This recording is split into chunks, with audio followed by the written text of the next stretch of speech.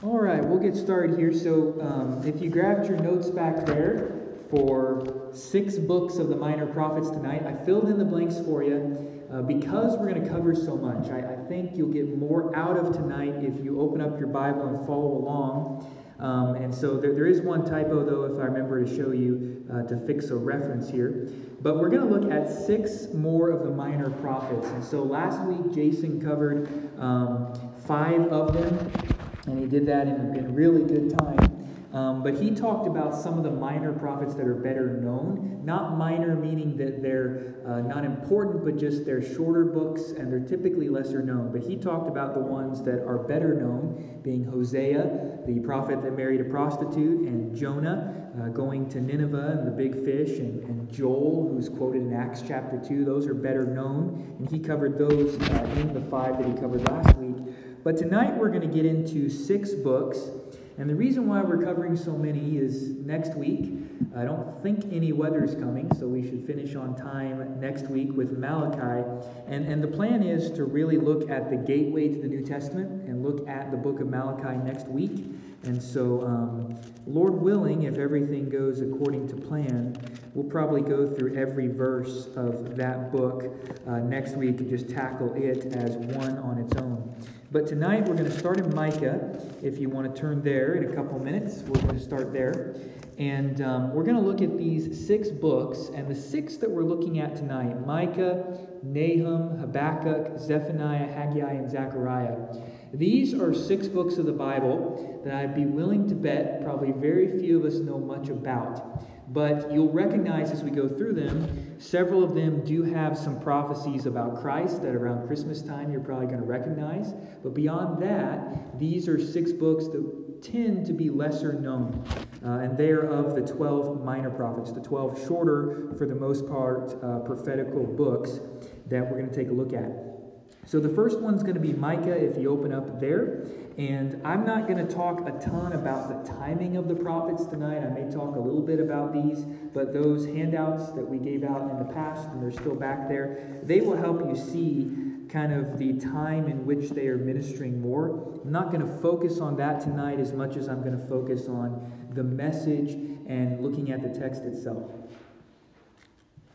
So first of all, Micah, if you open up there, chapter 1 and verse 1, you can tell who he's prophesying to just in how he describes things in this first verse.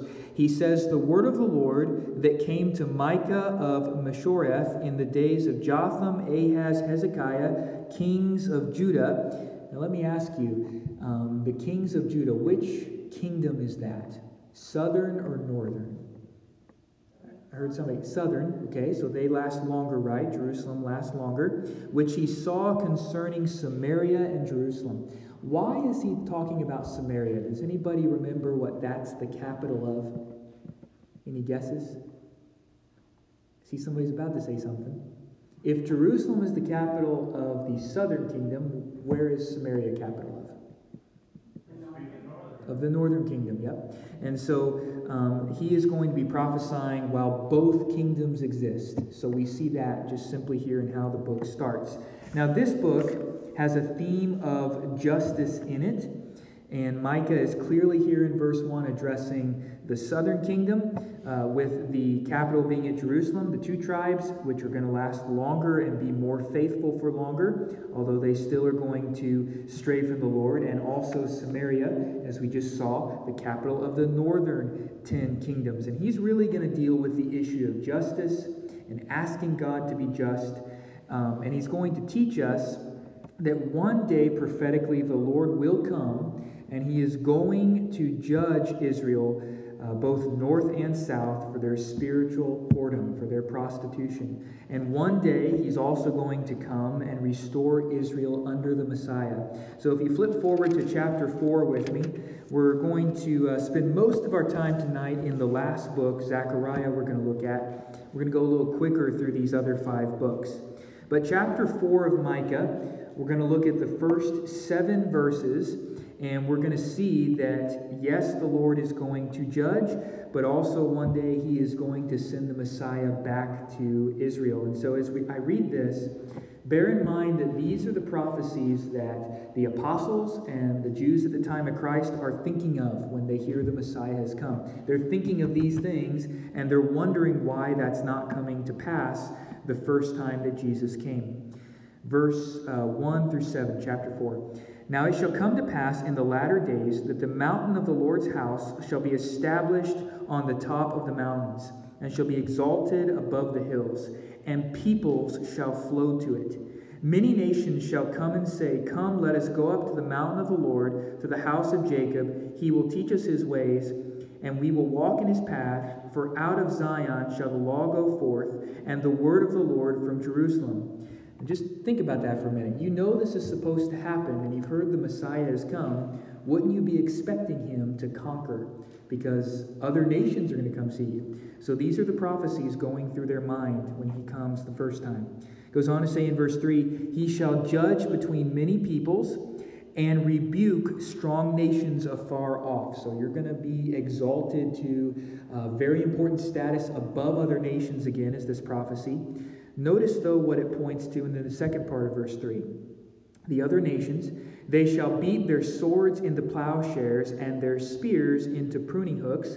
Nation shall not lift up sword against nation, neither shall they learn war anymore. A time of incredible peace, pointing to the millennial kingdom. Verse 4, But everyone shall sit under his vine and under his fig tree, and no one shall make them afraid, for the mouth of the Lord of hosts has spoken. For all the people, each walk in the name of his God, but we will walk in the name of the Lord our God forever and ever.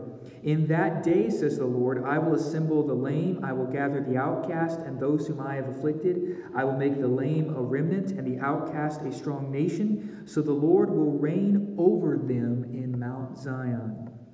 That's in Jerusalem. He's going to sit on the mount and have his throne there, from now on and even forever. And you, O tower, the flock of the stronghold of the daughter of Zion, to you it shall come, even the former dominion shall come, and the kingdom of the daughter of Jerusalem. So we see a prophecy here very clearly pointing to the Messiah reigning, and they know these prophecies quite well. We're going to get a good taste of that this evening. But they point to the millennial reign of Christ. These have never been fulfilled yet, so we look for them to be fulfilled at his next coming.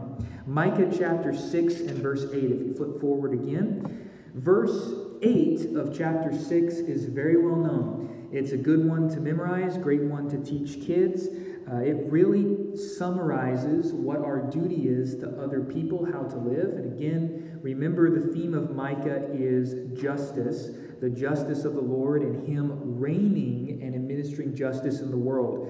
And so here's what it tells us our responsibility is in that. Chapter 6, verse 8. He has shown you, O man, what is good. And what does the Lord require of you but to do justly, to love mercy, and to walk humbly with your God? And so this is a very famous passage. You'll see it on mugs and all different types of things that talks about our responsibility toward one another. And as believers, that we are called to do justly as to the ability the Lord provides us to in this world, that we are to, though, love mercy, not just be hyper justice-oriented like the Pharisees were, but to love mercy as well and to walk humbly with our God. And so we see that very famous passage there. Now, if you flip back to chapter 5 and verse 2, and I'm going to go all the way actually to 2 in the beginning of verse 5, and that's the typo in your notes down near the end here of our section on Micah. I didn't put chapter 5 in there. I think that's the only typo I made, but there's a lot of references in here tonight, so hopefully that's the only one. But chapter 5, starting in verse 2 and going all the way to the beginning of verse 5, verse 2 is one that you're going to recognize around Christmas time. It's a very well-known prophecy of Christ coming, but then it speaks of his second coming, where he will come as king as well. They're tied together, which is part of the reason why it was so confusing to the Jewish people. Verse 2, But you, Bethlehem, Ephrathah, though you were little among the thousands of Judah, yet out of you shall come forth to me the one who will be ruler in Israel, whose goings forth are from old, from everlasting. Therefore he shall give them up until the time that she who is in labor has given birth. Then the remnant of his brethren shall return to the children of Israel, and he shall stand and feed his flock in the strength of the Lord, in the majesty of the name of the Lord, and they shall abide, for he shall be great to the ends of the earth, and this one shall be peace. And so many times in prophecy we're going to see tonight, Jesus' first coming and his second coming occur in the same section of verses, and that's why it was very confusing to them when he came on why he didn't just take the throne that first time. It's why the last question that the disciples ask him in the book of Acts, right before he's ready to ascend, is, will you restore the kingdom to Israel? They know these prophecies very well, and they're wanting an answer to that. It's at the forefront of their minds. Now, Jesus in Micah, to see how he is pictured in each one of these books tonight, you'll see there in your notes, Jesus is pictured in what we just read in chapter 5 as the ultimate shepherd king. He's the better David. You may remember David was from Bethlehem, and the Messiah would come from Bethlehem. And we even see here in this chapter that it speaks of Jesus in verse 4 as standing and feeding his flock. Just as David was a shepherd, Jesus will be the eternal shepherd of his people. And so there is that prophecy of Christ here in this book. Then we come to the little tiny book of Nahum, which is basically an appendix to Jonah. It's like a second book of Jonah. Because what it deals with is not really Israel. Nahum is actually a prophecy to Assyria that Nineveh is now going to fall. Probably a couple of centuries have passed since Jonah went to Nineveh and he preached to them and they repented. And now a couple centuries later, they've gone back to their horrific cruelty and they're going to experience destruction for their sin. Now, if we look in chapter 3 and verse 1, we get just a taste of what this book goes on to describe Nineveh being like. It says, "Woe to you, bloody city! It is always full of lies and robbery. Its victim never departs." Now, to help us understand better why Jonah was probably so reluctant a couple centuries before Nahum to go to them was because the nation of Assyria, the kingdom of Assyria, were known for ruling through cruelty. They were known in ancient times for taking many people captive, for filleting their victims alive, and other atrocities. They were a very bloody people that ruled through terror and intimidation. And so it's not making it okay, but it helps us understand a little bit better why Jonah didn't want to go to them. Furthermore, they were the antagonists against Israel at this time, this era of history. So they were killing Israelites this way, most likely. That would further help us understand why Jonah probably did not want to go to them and why the Jewish people are probably kind of happy when Nahum gives this prophecy about their destruction. But it's an important book to help us remember that God cares about the Gentile nations too. He sent one of his prophets to them, and they did respond before, and they repented, but then they turned back. The next generations turned back to their wickedness, and they would experience God's judgment because of that. So we learn the principle yet again that even non-Jewish nations the Lord cares about, but every nation, not just Israel, stands accountable before him for the choices they make and the sins they commit. We learned that from this short little book. So Nineveh is going to be judged here. And I'll show you just a couple of verses in this book. Nahum chapter 1, 2, and 3, and then we'll jump down to 7 and 8. These verses talk about the Lord being the avenger against this bloody nation. It says in verse 2, "God is jealous, the Lord avenges. The Lord avenges and is furious. The Lord will take vengeance on his adversaries. He reserves wrath for his enemies." Verse 3, "The Lord is slow to anger and great in power, and the wicked he will not at all acquit." And so we learn here God will exercise vengeance toward those who reject him, toward those who are wicked and who oppose to him as his enemies. But he will show mercy toward those who turn toward him. And that's consistent with God's character throughout the Bible. Verse 7 and 8 goes on to say, "The Lord is good. He is a stronghold in the day of trouble. He knows those who trust in him. But with an overflowing flood, he will make an utter end of its place, and darkness will pursue his enemies." So there very clearly is this being on the right side of the Lord or his wrong side. Let me show you a couple places in the Bible where we see this as well. Romans chapter 12, first of all. In the New Testament, Paul uses very similar language to what's used in Nahum here to describe the Lord's justice and how we are to treat the subject of vengeance. So Romans chapter 12, first of all, verse 9 kind of opens the section we're going to look at. And it says, "Let love be without hypocrisy, abhor what is evil, but cling to what is good."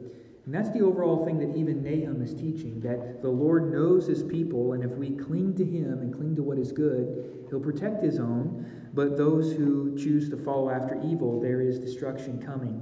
It goes on then to say in verse 17 through 21 here of Romans 12, "Repay no one evil for evil. Have regard for good things in the sight of all men. If it is possible, as much as depends on you, live peaceably with all men. Beloved, do not avenge yourselves." Why do we not have to avenge ourselves? Because of what Scripture is going to go on to say here.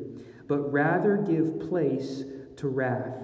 For it is written, 'Vengeance is mine, I will repay, says the Lord.' Therefore, if your enemy is hungry, feed him. If he is thirsty, give him a drink. For in so doing, you will heap coals of fire on his head." And then we have verse 21. "Do not be overcome by evil, but overcome evil with good." So we learn the Lord is the one that will avenge his people, and he will take justice against wickedness. But our role is to heap burning coals upon people's heads by doing good to them in the name of Christ in the midst of what they're doing. We see a similar thing said in Proverbs chapter 25, verses 21 and 22, which tell us, "If your enemy is hungry, give him bread to eat. If he's thirsty, give him water to drink. For in so doing you will heap coals of fire on his head, and the Lord will reward you." So we see our responsibility versus God's responsibility here. And what we learn about Jesus in Nahum is that Jesus is judge and Jesus is Savior. Those are not two truths in contradiction to one another. Rather, they're both true. It's both an and. The Lord is judge, and he also is Savior.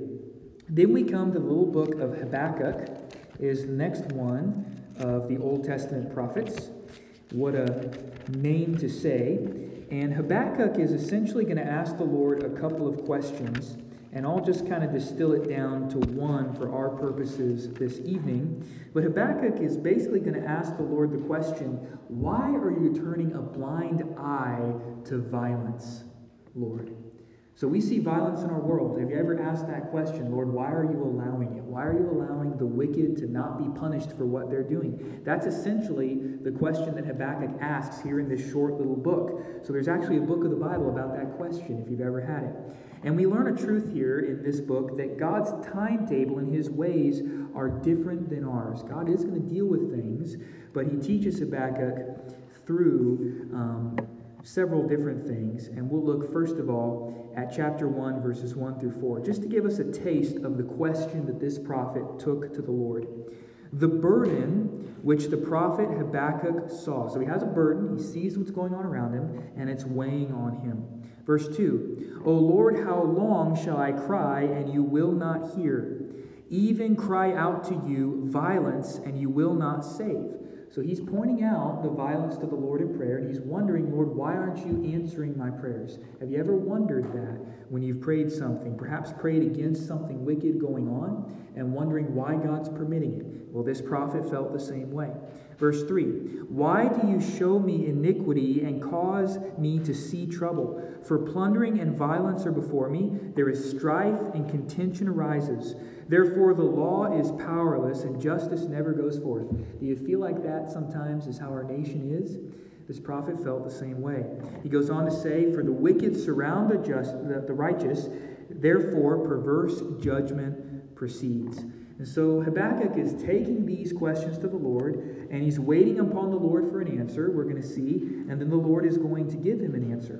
Jump to chapter 2. We'll look at the first 4 verses there as well. Habakkuk says, "I will stand my watch and set myself on the rampart and watch and see what he says to me and what I will answer when I am corrected." So he sets himself up to continue watching and to see what God is going to do. He takes that role of a watchman that we have seen other prophets use as well, the idea of one standing there, looking at what's happening and ready to sound the alarm. Verse 2, "Then the Lord answered me and said," and these are very famous verses, "Write the vision and make it plain on tablets, that he may run who reads it. For the vision is yet for an appointed time, but at the end it will speak, and it will not lie. Though it tarries, wait for it, because it will surely come, it will not tarry. Behold, the proud, his soul is not upright in him, but the just shall live by faith." Recognize that phrase from the New Testament? What Habakkuk is being told essentially here is, I will exercise justice as the Lord, is what the Lord is telling him. But you're called to live by faith, not by sight, by what you're seeing. That's essentially his answer to this question. And we also learn, I think, an important truth here from how the Lord responds to Habakkuk. Because he gives him a vision, he tells him to write it down, he tells him it will come to pass, but you're not going to see it in your own lifetime. And I put this in your notes, but I think this is a very important point for us to understand. The Lord may choose to use our lives and our ministries for another generation beyond our lifetime. I think we saw that very clearly in Jeremiah, did we not? People did not listen to him. But we look at him today and we continue to read, and there's enormously comforting passages there. God had a purpose in his life and his ministry, but it wasn't mostly in his lifetime. And many a Christian missionary, if you read their biographies, and many a Christian author's work, has its real effectiveness after the servant already dies.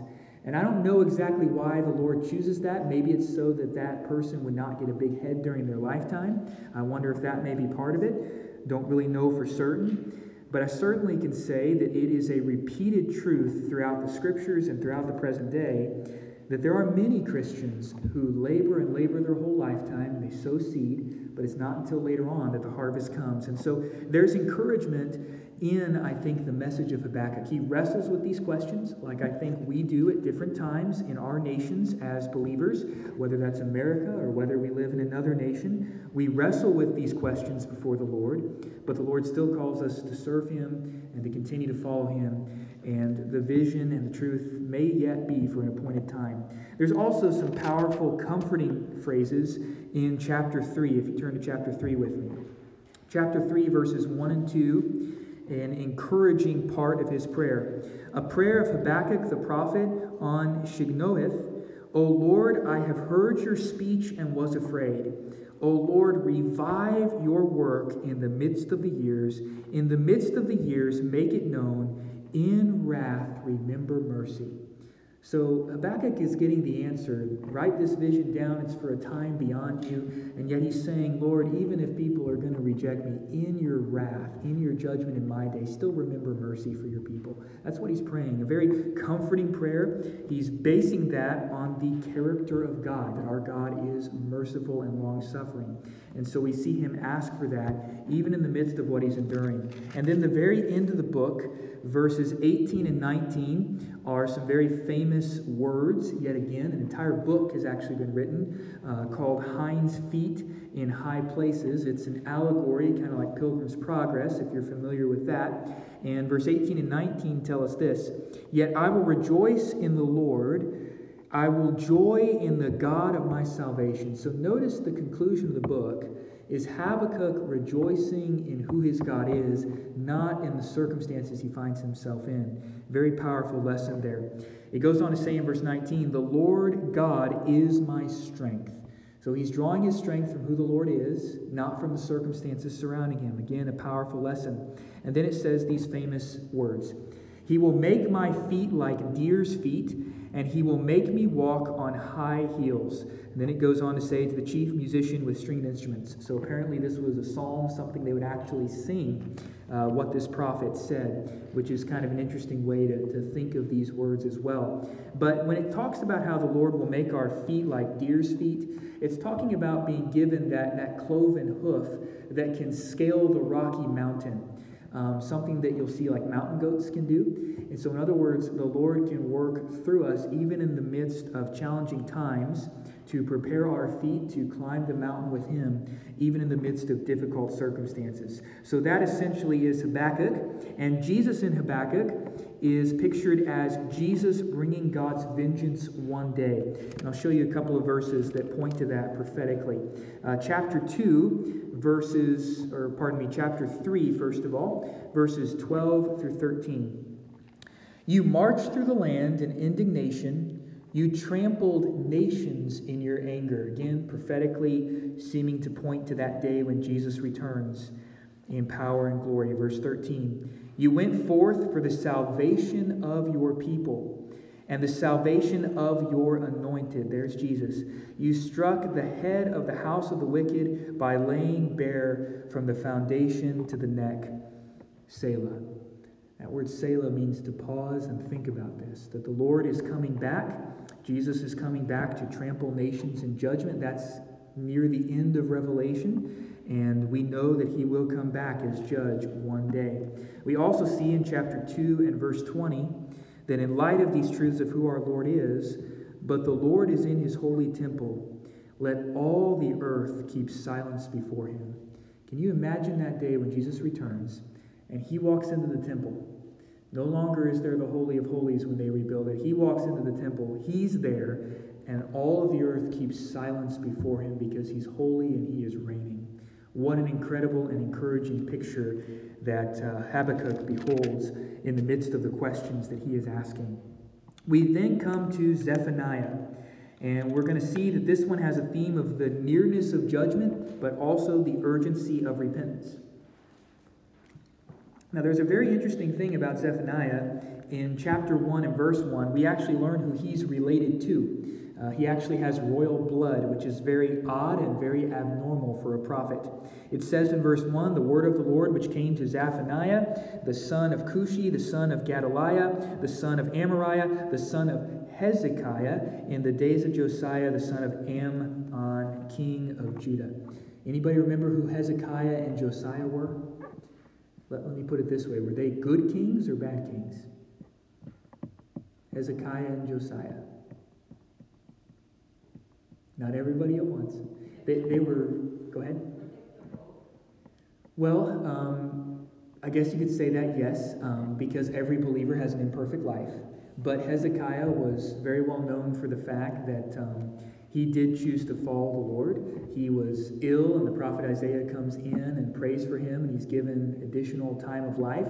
And then he foolishly decides to show off his wealth to the foreign governments, and we see that failure. But yet we see the Lord's mercy to spare Israel during his lifetime. Now, overall, he was a good king. He had his mistakes, but he overall was a good king of Judah. And Josiah was known as a very good king. Now, he seems to have an untimely death because he gets overconfident in his own ability rather than trusting in the Lord. He goes to war when he's told not to, but he still was a very godly king that destroyed a lot of the high places. He did away with a lot of the pagan worship. Again, it's a picture of an imperfect believer, and yet one that God worked through. What's significant here about these people is Zephaniah is related to King Hezekiah. So therefore, he is of royal blood in some way, and he prophesies, we see, in the days of the king Josiah. So he has a very brief window of prophecy. Only for this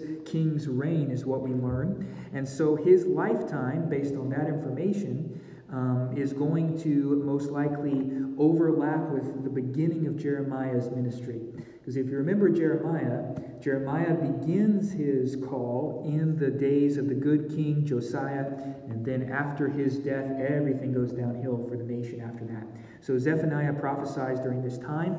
He is of royal blood. And then we see something in verses 4 through 6, particularly about his prophecy, which I think is very important to kind of understand the fall and decline of nations. He's going to talk about here, when we read them in verses 4 through 6, about two different idols that the children of Israel decided to follow, that the nations around them were also serving.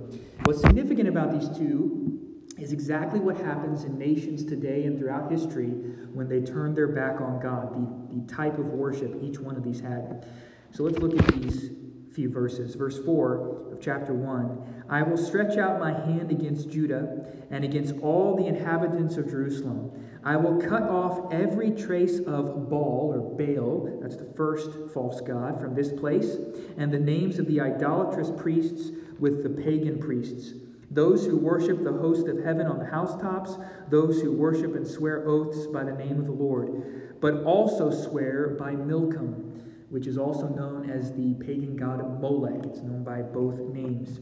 Verse 6, those who have turned back from following the Lord and have not sought the Lord nor inquired of him. Now these two gods, and I have these in your notes, Baal was a god that Israel dealt with many times throughout her history, and Baal was the god of sex, of immorality, and it was part of worshiping him was to engage in horrific sexual practices. And then there was the pagan god Molech, which was basically a furnace with arms that would grow red hot, and they would sacrifice their children to this pagan god of Molech. And so what happened in the decline of the nation, even here in Jerusalem, which remained, you could say, more godly for longer, even amongst them, they began to become sexually deviant, and they began to disregard children's lives. They would sacrifice children's lives. Now, we may not see people having these actual idols in our nation today, but we see the same thing, do we not? We see the same disregard for sexuality. We see that everywhere in the news today, and the same disregard for children's lives. And let's go further. It's not just in the nation of non-Christians we see this in the church. We see increasing toleration of sexual deviance in the church today, which is exactly what happened in Israel when they got ready to fall. It's exactly what happened in Rome before they fall. There's always a cycle to nations. Secondly, we have continued to see, even amongst God's people, a disregard for the life of children. If you look at Muslim nations have a 5 to 7% birth rate. Now you need a birth rate of about 2.7. So in other words, every couple needs to have 2.7 kids. I know you can't have 0.7, but the point is you need that many kids born in order to just maintain your current birth rate, to replace who's dying and replace the parents. And in the church today, our birth rate in the United States is about 1.7. While Muslim nations take very seriously what God's Word says about children, they value children, and they have a 5 to 7% birth rate. It's why they're increasing while our nations are decreasing. One of the signs of Israel's judgment back in Deuteronomy was that when you're under judgment, you will decrease in number, you will not increase. Now that's happening in the church today. And just this week, I had a conversation with another pastor that essentially was trying to explain away that there is a sliding scale of sin for Christians to decide birth control and these different types of things. And he tried to base that on Jesus' statement to count the cost in the Gospels, which that's not referring to counting the cost economically of whether or not to have another child. That's not what he's speaking about. But nonetheless, this is a pastor in our denomination that was trying to use that as justification to justify Christians today to not practice abortion, but to practice tons of other means to prevent having children because they didn't feel they were ready. I mean, in our conversation, he brought up multiple times, well, what if a couple's just too young? Well, if they're married and if God creates a life, then biblically speaking, the Lord is the one that determines when that life comes into being, not a couple, not a Christian.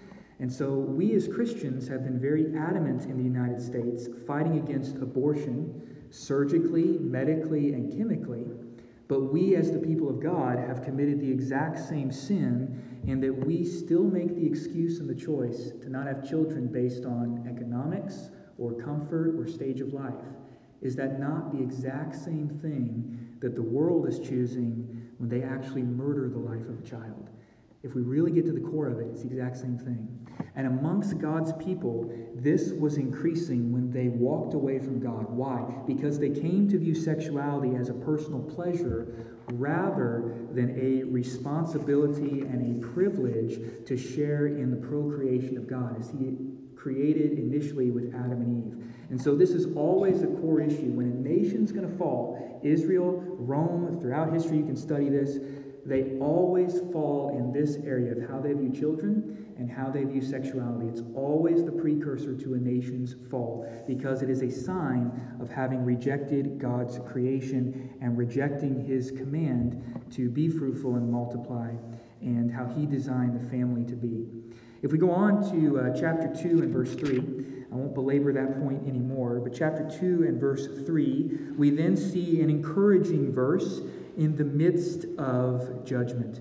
It says, "Seek the Lord, all you meek of the earth, who have upheld his justice. Seek righteousness, seek humility. It may be that you will be hidden in the day of the Lord's anger." So we see some encouragement in the midst of this. Again, the prophecy of Zephaniah is talking about the nearness and how close judgment is and how much we deserve it, but at the same time encouraging an urgency of repentance. And then in chapter 2, I won't go through all that, but essentially it talks about the desolation of other nations, not just Israel, but the other nations, Gentile nations, will give an account to God as well for their sins. And then when we get to chapter 3, and if you'll find verse 18 through 13 with me, we then see what appears to be another prophecy about the millennial reign of Christ. And so the millennial reign of Christ, to refresh our memories, is after Jesus returns. He came the first time as a servant. The second time he's coming as king. But before he comes back and puts his foot on the ground and returns in conquering military power, the Bible talks about him coming and meeting us who are believers in the clouds, what we would call the rapture. So his foot does not set he does not step foot on the earth at that time. Rather, he takes the people of God away, and I believe that happens near the beginning or before the beginning of the 7 years at some point at that time. It could happen at any time. And then after the 7 years, there is going to be then Jesus returning in power, the Battle of Armageddon. And then that is when the ending of Revelation tells us that there is a 1,000-year reign of Christ. Now, some will say that that's completely symbolic, that it's just all pointing to symbolically that Christ is reigning on high. My simple question to that is, what do we do then with all of these prophecies if we would take that view? It also doesn't make a lot of sense to spiritualize Jesus' second coming and all the prophecies about that if we literally saw all the fulfillment of his first coming. And many times these passages, like we saw back in Micah, are side by side. They're in the same section of verses. So the simplest way to interpret it seems to be to just take God at his word. If he said it and the other prophecies were literal, we expect it to be literal. If we're wrong, then we'll stand before the Lord one day and say, Lord, we just took you at face value, and we're trying to do the best to interpret faithfully. So here in Zephaniah chapter 3, let's look here toward the end of this book at verses 8 through 13. "Therefore wait for me, says the Lord, until the day that I rise up for plunder. My determination is to gather the nations, to my assembly of kingdoms, to pour on them my indignation, all my fierce anger. All the earth shall be devoured with the fire of my jealousy." Points to him coming back as conquering king, does it not? Vivid language. But then notice what it says on the heels of that. Again, seeming to point to the millennial reign. Verse 9. "But then I will restore to the peoples a pure language." I think it's reminding us of like the reversal of Babel and the reunifying of the world around the Lord. So he'll restore a pure language, that they may call on the name of the Lord, to serve him with one accord. Can you picture all nations of the earth serving Jesus? That's how the millennium, Scripture tells us, will begin. Only those who survive the tribulation, Gentile believers from other nations, and all of Israel that remains, that was not killed in the tribulation, everyone that goes into the millennium will be a Christian. But then they will have children, and their children will choose, some of them, to reject Christ, even with him literally sitting on the throne. But what a beautiful picture. The Lord restoring all the peoples a pure language, a pure speech, that they can all call on his name, and that all of them can serve him with one accord. What a beautiful picture. It goes on to say, from beyond the rivers of Ethiopia, my worshipers, the daughters of my dispersed ones, shall bring my offering. In that day you shall not be shamed for any of your deeds in which you transgress against me, for I will take away from your midst those who rejoice in your pride, and you shall no longer be haughty in my holy mountain. Imagine Israel. The picture we see painted of her in Israel is far too often in Scripture arrogant and haughty. That will be removed in the millennial kingdom. They will be a humble people as the Lord intended, and he will set his love upon them. Verse 12, I will leave in your midst a meek and humble people, and they will trust in the name of the Lord. The remnant of Israel shall do no unrighteousness and speak no lies, nor shall a deceitful tongue be found in their mouth. For they shall feed their flocks and lie down, and no one shall make them afraid. What an incredible promise about the future of Israel. No wonder the apostles were longing to know the answer to that when Jesus was getting ready to ascend into heaven in Acts chapter 1. Let's see where I left off here. Christ in Zephaniah can be summarized this way. The future is peace for God's people, but it is destruction for the ungodly. And so once again, we see the certainty of coming judgment, how near it is, could happen at any moment the Lord returns, and the urgency to repent. But what a beautiful picture of the peace that Jesus will bring when he comes back.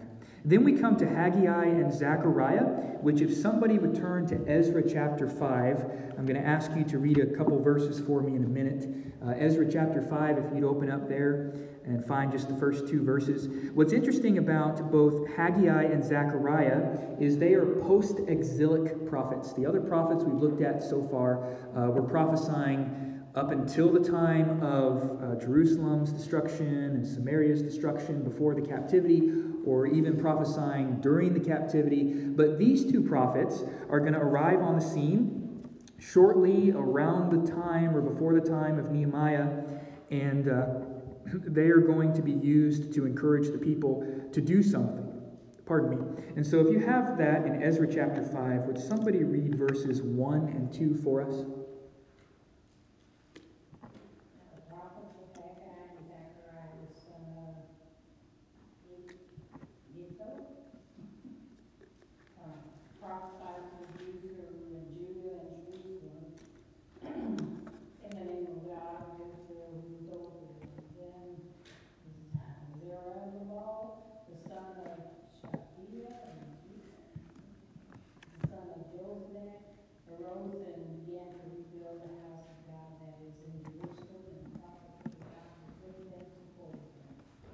So a lot of hard names there, but did you catch the last part? Haggai and Zechariah are two prophets that were sent to help the people rebuild the temple. And so they were encouraging them in this time because they had started the work and then they stopped. And so we're going to pick up here, first of all, with Haggai. Haggai and Zechariah were contemporaries of one another. We see that clarified there in Ezra chapter 5. But here in Haggai, let's look at the first 5 verses, and we see about how it's time to rebuild the temple. In the 2nd year, King Darius, in the 6th month, on the 1st day of the month, the word of the Lord came to Haggai the prophet, to Zerubbabel, and so we learn who he was, the son of Shealtiel, the governor. So Zerubbabel was the governor of the Israelites that had returned to the Jerusalem area, governor of Judah. And to Joshua, the son of Jehozadak, the high priest. And so Joshua was the high priest that had returned after the exile. Saying, thus speaks the Lord of hosts, saying, this people says, the time has not come, the time that the Lord's house should be built. They say it's not time to rebuild the temple, is what they're saying. Verse 3, then the word of the Lord came to Haggai the prophet, saying, is it time for you yourselves to dwell in your paneled houses, and this temple to lie in ruins? Now therefore, thus says the Lord of hosts, consider your ways. And so they're called to consider the fact that they're moving back and they're fixing up their houses, but they don't want to fix up the temple. And they had experienced some opposition, but the prophets are going to encourage them to do that. And then in chapter 2 and verse 4 here of Haggai, we see the prophet encouraging Zerubbabel. Yet now be strong, Zerubbabel, he's the governor, says the Lord, and be strong, Joshua, the son of Jehozadak, the high priest. Be strong, all you and the people of the land, says the Lord, and the work, for I am with you, says the Lord of hosts. So these two prophets arise on the scene to encourage the people to get back to the work. And Haggai tells them to consider what you're working for. Are you going to rebuild God's house, or are you going to work on your own house? But he also points to prophetically that shaking is coming to the world. Look at chapter 2, verses 6 through 9.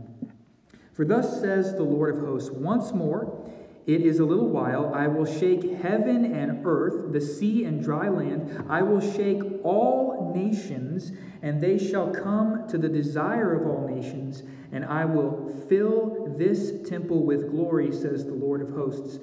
The silver is mine, and the gold is mine, says the Lord of hosts. The glory of this latter temple shall be greater than the former, says the Lord of hosts, and in this place I will give peace, says the Lord of hosts.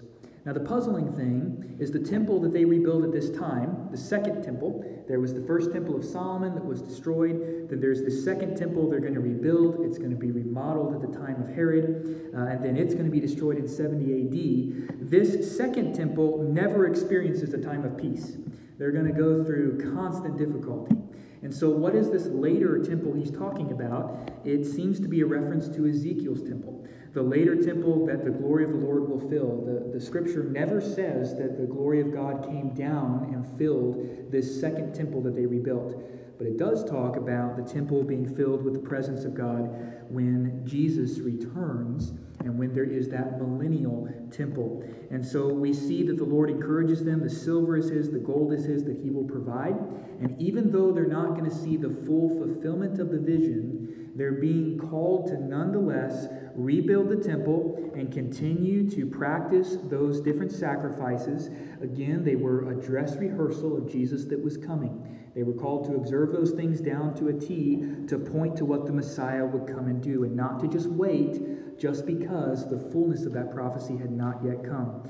And for sake of time, I won't go into Hebrews chapter 12, but Hebrews 12, 25 through 29, it's in your notes, refers to the same type of shaking that's going to come, and how the Lord Jesus is going to be greater in the future, and his presence will be greater. So Christ in Haggai is prophesied in verses 6 and 7 of chapter 2, that one day Jesus will be desired by all nations. Again, can you imagine that day? Well, he will be the desire of all nations, and his presence in the latter temple shall be greater than the former temple. We then come to Zechariah, and we find the theme of the Messiah and the millennium. Now, it's the longest of the minor prophets, and it has a lot to do with prophetically the end of times. Again, Ezra chapter 5, he is a contemporary of Haggai. They're preaching, ministering at the same point in history, and they're both helping the Jewish people to get the temple rebuilt now that they have returned. That happens long before they rebuild the wall. The confusing part for the Jews in Jesus' day, and likely for many of us, is which prophecies in Zechariah are referring to the Messiah's first coming and which ones are referring to his second coming. Well, we know a lot more in the sense that Jesus' first coming has been fulfilled. He came, he died on the cross, he came as a servant. We're going to see some prophecies that speak of that, and we're also going to see some prophecies that refer to him coming as king. So let's try to go through these. We're going to go rather quickly. I'm not really going to dive into the visions. There's a whole bunch of visions in Zechariah. From what I understand, they parallel Revelation in many ways. I'm not going to dive into that too much tonight. That would take a while. But I'm going to deal with more of the clear statements of prophecy that point to Christ. So Zechariah chapter 1 and verse 3, what an encouraging way that the book begins. Therefore say to them, thus says the Lord of hosts, return to me, says the Lord of hosts, and I will return to you, says the Lord of hosts. The Lord of hosts being a title referring to the Lord's military might and power. And remember, they are in defeat. They're going back. They have a lot of opposition, even up to the time of Nehemiah. A lot of the people of the land are trying to resist them and thwart them and overthrow them and kill them. And they are being encouraged to return to the Lord. And if they do, he'll return to them. Kind of reminds you of James, does it not? To draw near to God, and he'll draw near to you. So the book begins with an encouragement. And then if you jump down to verse 17, talks about the future coming that God has prepared. He's not done with Israel, even though they're living in very difficult days. Verse 17, again proclaim, saying, thus says the Lord of hosts, my cities shall again spread out through prosperity.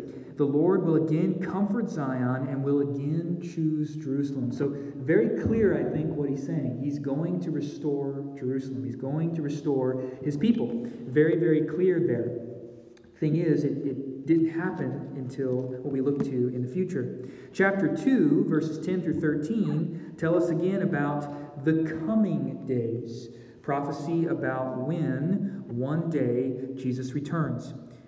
Verse 10 of chapter 2. Sing and rejoice, O daughter of Zion, for behold, I am coming, and I will dwell in your midst, says the Lord. Many nations shall be joined to the Lord in that day, and they shall become my people. So notice there's going to be many Gentiles that become believers. They will become my people, many nations.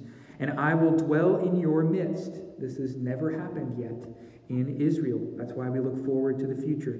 Then you will know that the Lord of hosts sent me to you. And the Lord will take possession of Judah as his inheritance in the Holy Land, and will again choose Jerusalem. Be silent, all flesh, before the Lord, for he is aroused from his holy habitation. So we see the awe and the quietness that such a prophecy really should inspire in us.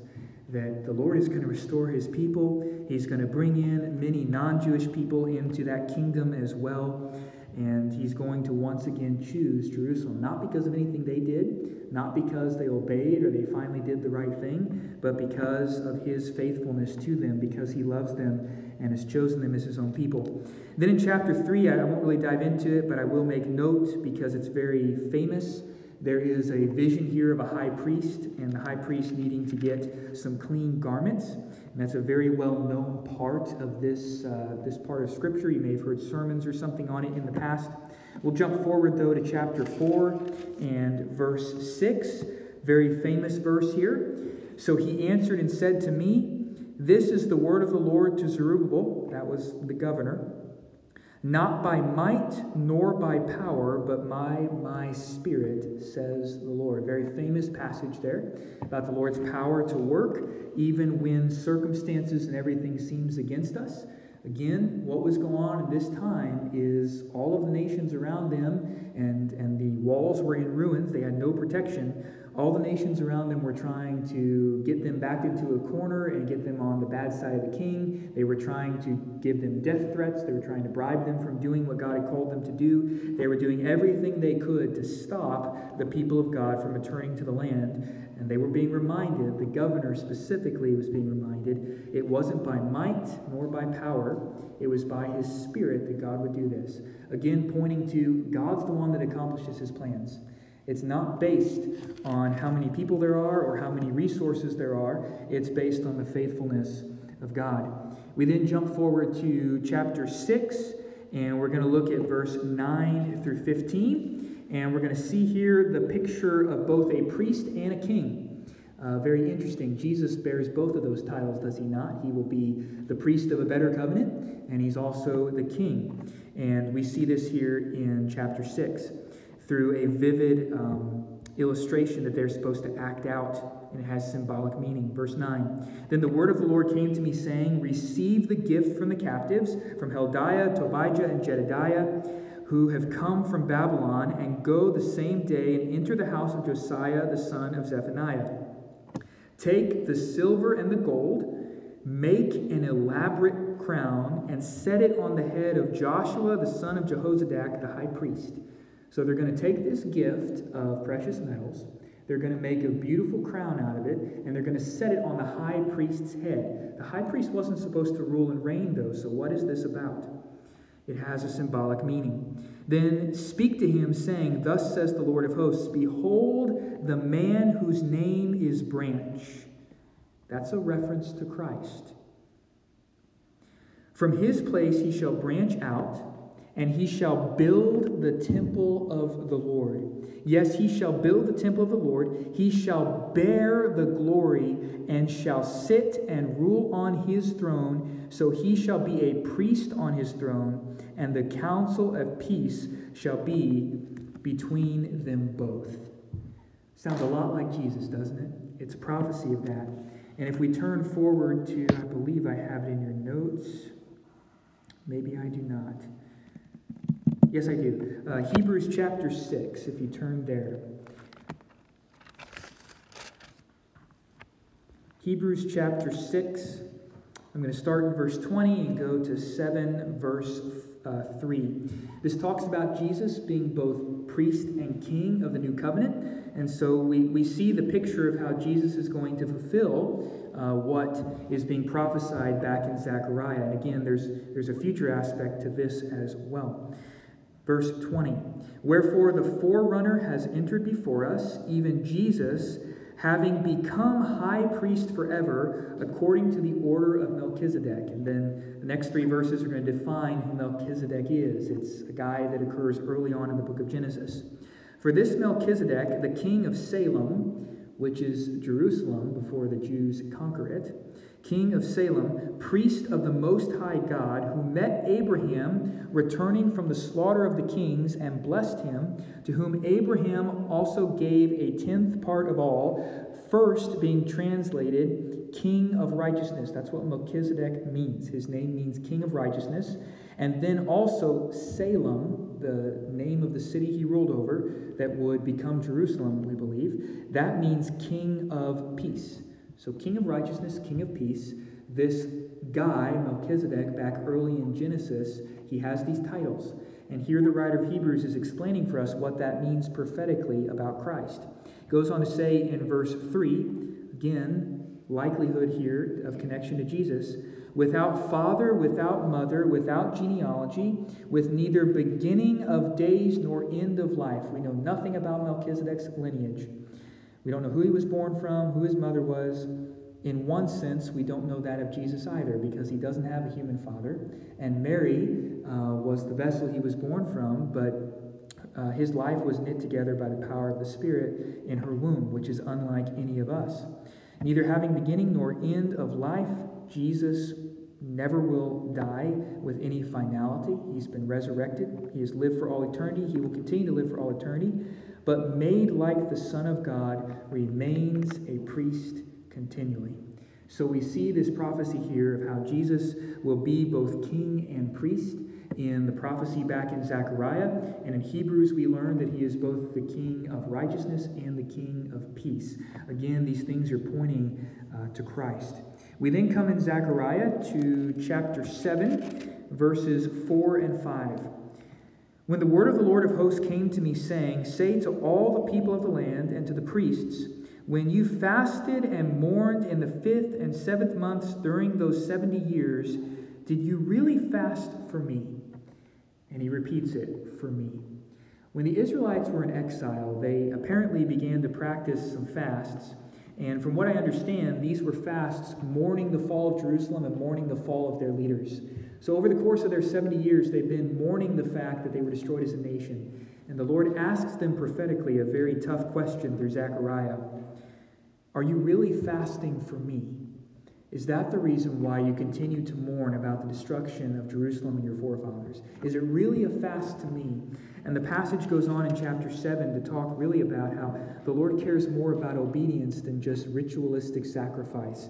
They had made up these other fasts. They afflicted themselves. They mourned continually for the things they had lost. But it appears they were really missing the point of fasting and missing the point of brokenness. It became something they did to mourn what they had lost politically and economically, rather than really fasting for me, for the Lord, as he says. We then come to chapter 8 of Zechariah. We're going to jump around a little bit. We see the Lord's love and the future talked about in this chapter. Verses 2 and 3, "Thus says the Lord of hosts, I am zealous for Zion with great zeal. With great fervor I am zealous for her. Thus says the Lord, I will return to Zion. I will dwell in the midst of Jerusalem. Jerusalem shall be called the city of truth, the mountain of the Lord of hosts, the holy mountain." And then verse 7 and 8. "Thus says the Lord of hosts, behold, I will save my people from the land of the east and from the land of the west. I will bring them back, and they shall dwell in the midst of Jerusalem. They shall be my people, and I will be their God in truth and righteousness." Once again, a prophecy. Israel has never returned back as God's people. From the time they came back to rebuild the temple, in terms of the nation really returning back, they never have. The majority has continued to stay far, far away until the time the Messiah will return. Verse 13 goes on to say, "And it shall come to pass that just as you were a curse among the nations." Do not anti-Semitism and hate for the Jews continue to this day throughout our world. But there's a prophecy. "O house of Judah, house of Israel, I will save you, both north and south. I will save you, and you shall be a blessing. Do not fear, let your hands be strong." Verse 22 of chapter 8. "Yes, many peoples, strong peoples, shall come to seek the Lord of hosts in Jerusalem and to pray before the Lord." There will come a day when other nations make pilgrimage to worship the Lord and pray in that city. We also then find in chapter 9, verses 9 and 10, we find both Jesus' first coming and his second coming mentioned in two verses back to back. And the first one is very well known. It's a prophecy that I'm sure you will remember, especially this time of year. Verse 9, "Rejoice greatly, O daughter of Zion. Shout, O daughter of Jerusalem. Behold, your king is coming to you. He is just and having salvation, lowly and riding on a donkey, a colt, the foal of the donkey." And then it jumps right from his first coming, speaking of his peaceful and humble entry into Jerusalem. It jumps into talking about his second coming. No wonder that so many Jewish people had this confused. I think we would too, because it's the very next verse, speaking of his second coming. "I will cut off the chariot from Ephraim and the horse from Jerusalem. The battle bow shall be cut off. He," that's referring to Jesus, "shall speak peace to the nations. His dominion shall be from sea to sea and from the river to the ends of the earth." The extent of his kingdom, the entire world. And that is what he is returning to do, those two prophecies on the heels of one another. Then in chapter 12, and we'll look at verses 10 through the first part of 12. In your notes I have to 14, but the next couple verses really just repeat the same thing. So we'll look at 10 through the first part of 12, talking about the day when Israel will look on Jesus as their Messiah. "And I will pour on the house of David and on the inhabitants of Jerusalem the spirit of grace and supplication. Then they will look on me whom they have pierced. Yes, they will mourn for him as one mourns for his only son, and grieve for him as one grieves for a firstborn. In that day there shall be great mourning in Jerusalem, like the mourning of Hadad-rimmon in the plain of Megiddo. And the land shall mourn, every family by itself of the house of David." And it goes on to talk about various houses. The entire nation, every family of Israel will mourn. This has never happened yet. It's a prophecy of when Jesus returns, and they look on him whom they have pierced. He has, we know, in his resurrected body still those holes in his hands and that wound in his side. They will look upon him, they will mourn, and they will receive him as the Messiah that he truly is on that day when he returns. Then we'll end the book with chapter 13, verse 8, and we'll read all the way to the end of chapter 14. Again, speaking of the remnant of Israel and the return of Christ. And this is going to be a hard passage in a sense, because we're going to see how there is only going to be, at the very end, the believing Jews that remain. Every Jew that would practice unbelief and would choose to reject him will be wiped out at the end of time, as we know it, before the millennium begins of those 1,000 years. Verse 8, "And it shall come to pass in all the land, says the Lord, that 2/3 in it shall be cut off and die, but 1/3 shall be left in it. I will bring the 1/3 through the fire." I believe that's a reference to the tribulation. He's going to bring them through. "I will refine them as silver is refined, and test them as gold is tested. They will call on my name, and I will answer them. I will say, 'This is my people.' And each one," not a single Israelite in that day will not be a Messianic Jew. "Each one will say, 'The Lord is my God.'" Rolling right into chapter 14. There were no chapters in the original text. "Behold, the day of the Lord is coming, and your spoil will be divided in your midst. I will gather all the nations to battle at Jerusalem." That great battle of Armageddon. "The city shall be taken, the houses rifled, the women ravished. Half of the city shall go into captivity, but the remnant of the people shall not be cut off from the city. Then the Lord will go forth and fight against those nations, as he fights in the day of battle. In that day," notice what Jesus will do. Again, he raptures his people in the clouds, but notice what happens the moment that his feet set foot on the earth and the location of them. This is the mountain that overlooks Jerusalem that's going to be mentioned. "And in that day his feet will stand on the Mount of Olives, which faces Jerusalem on the east. And the Mount of Olives shall be split in two from east to west, making a very large valley. Half of the mountain shall move toward the north and half of it toward the south." There's going to be geographical change, and there is going to be deliverance through a passage rather than the Red Sea when this happens. It's never happened yet. Verse 5, "Then you shall flee through my mountain valley, for the mountain valley shall reach Azeel. Yes, you shall flee as you fled from the earthquake in the days of Uzziah the king of Judah. Thus the Lord my God will come," and notice the wording here, "all the saints with you." A reference to how Jesus returns, is it not?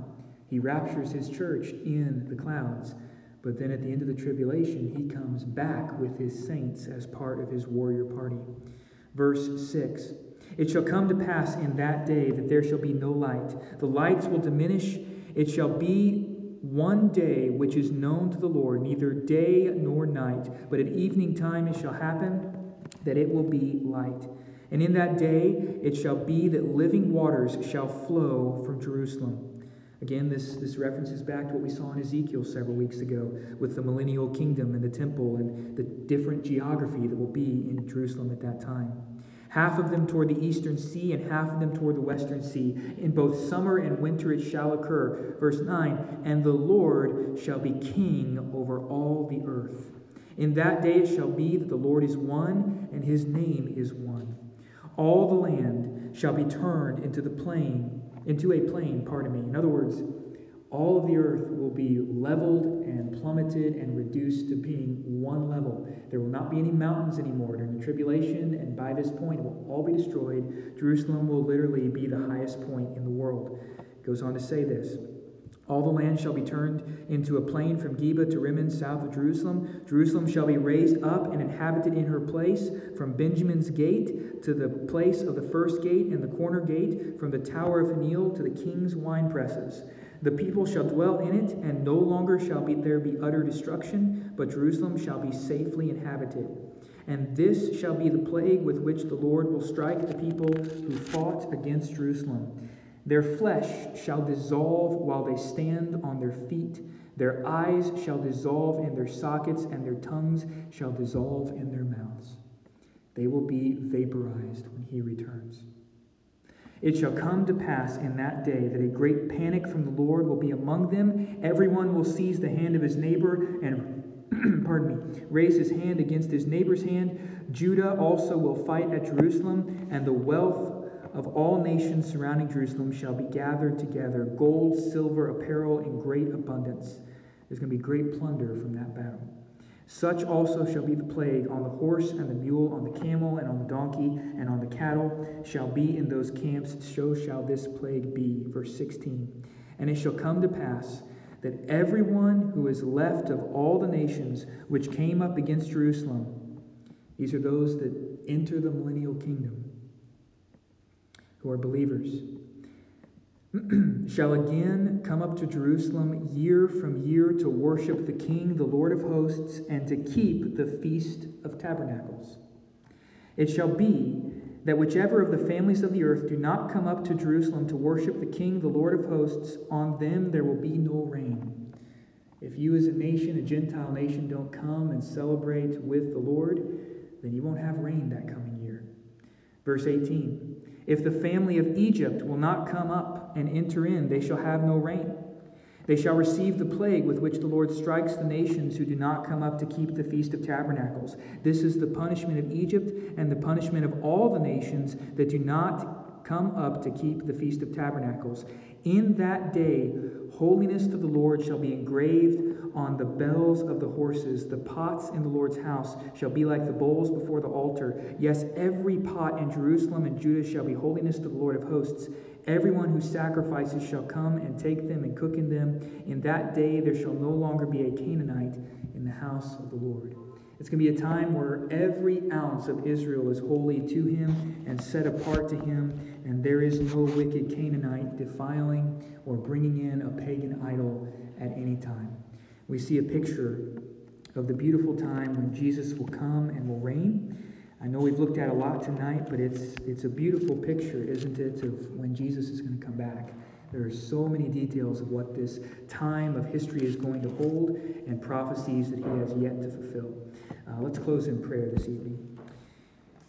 Father, we thank you for what we've seen in these 6 books, 6 prophetical books that point to who Jesus is, that show him as the coming King, as both the Savior and the Judge, that tell us of the certainty of judgment and yet the urgency to repent, that remind us, Lord, that you will keep your promises.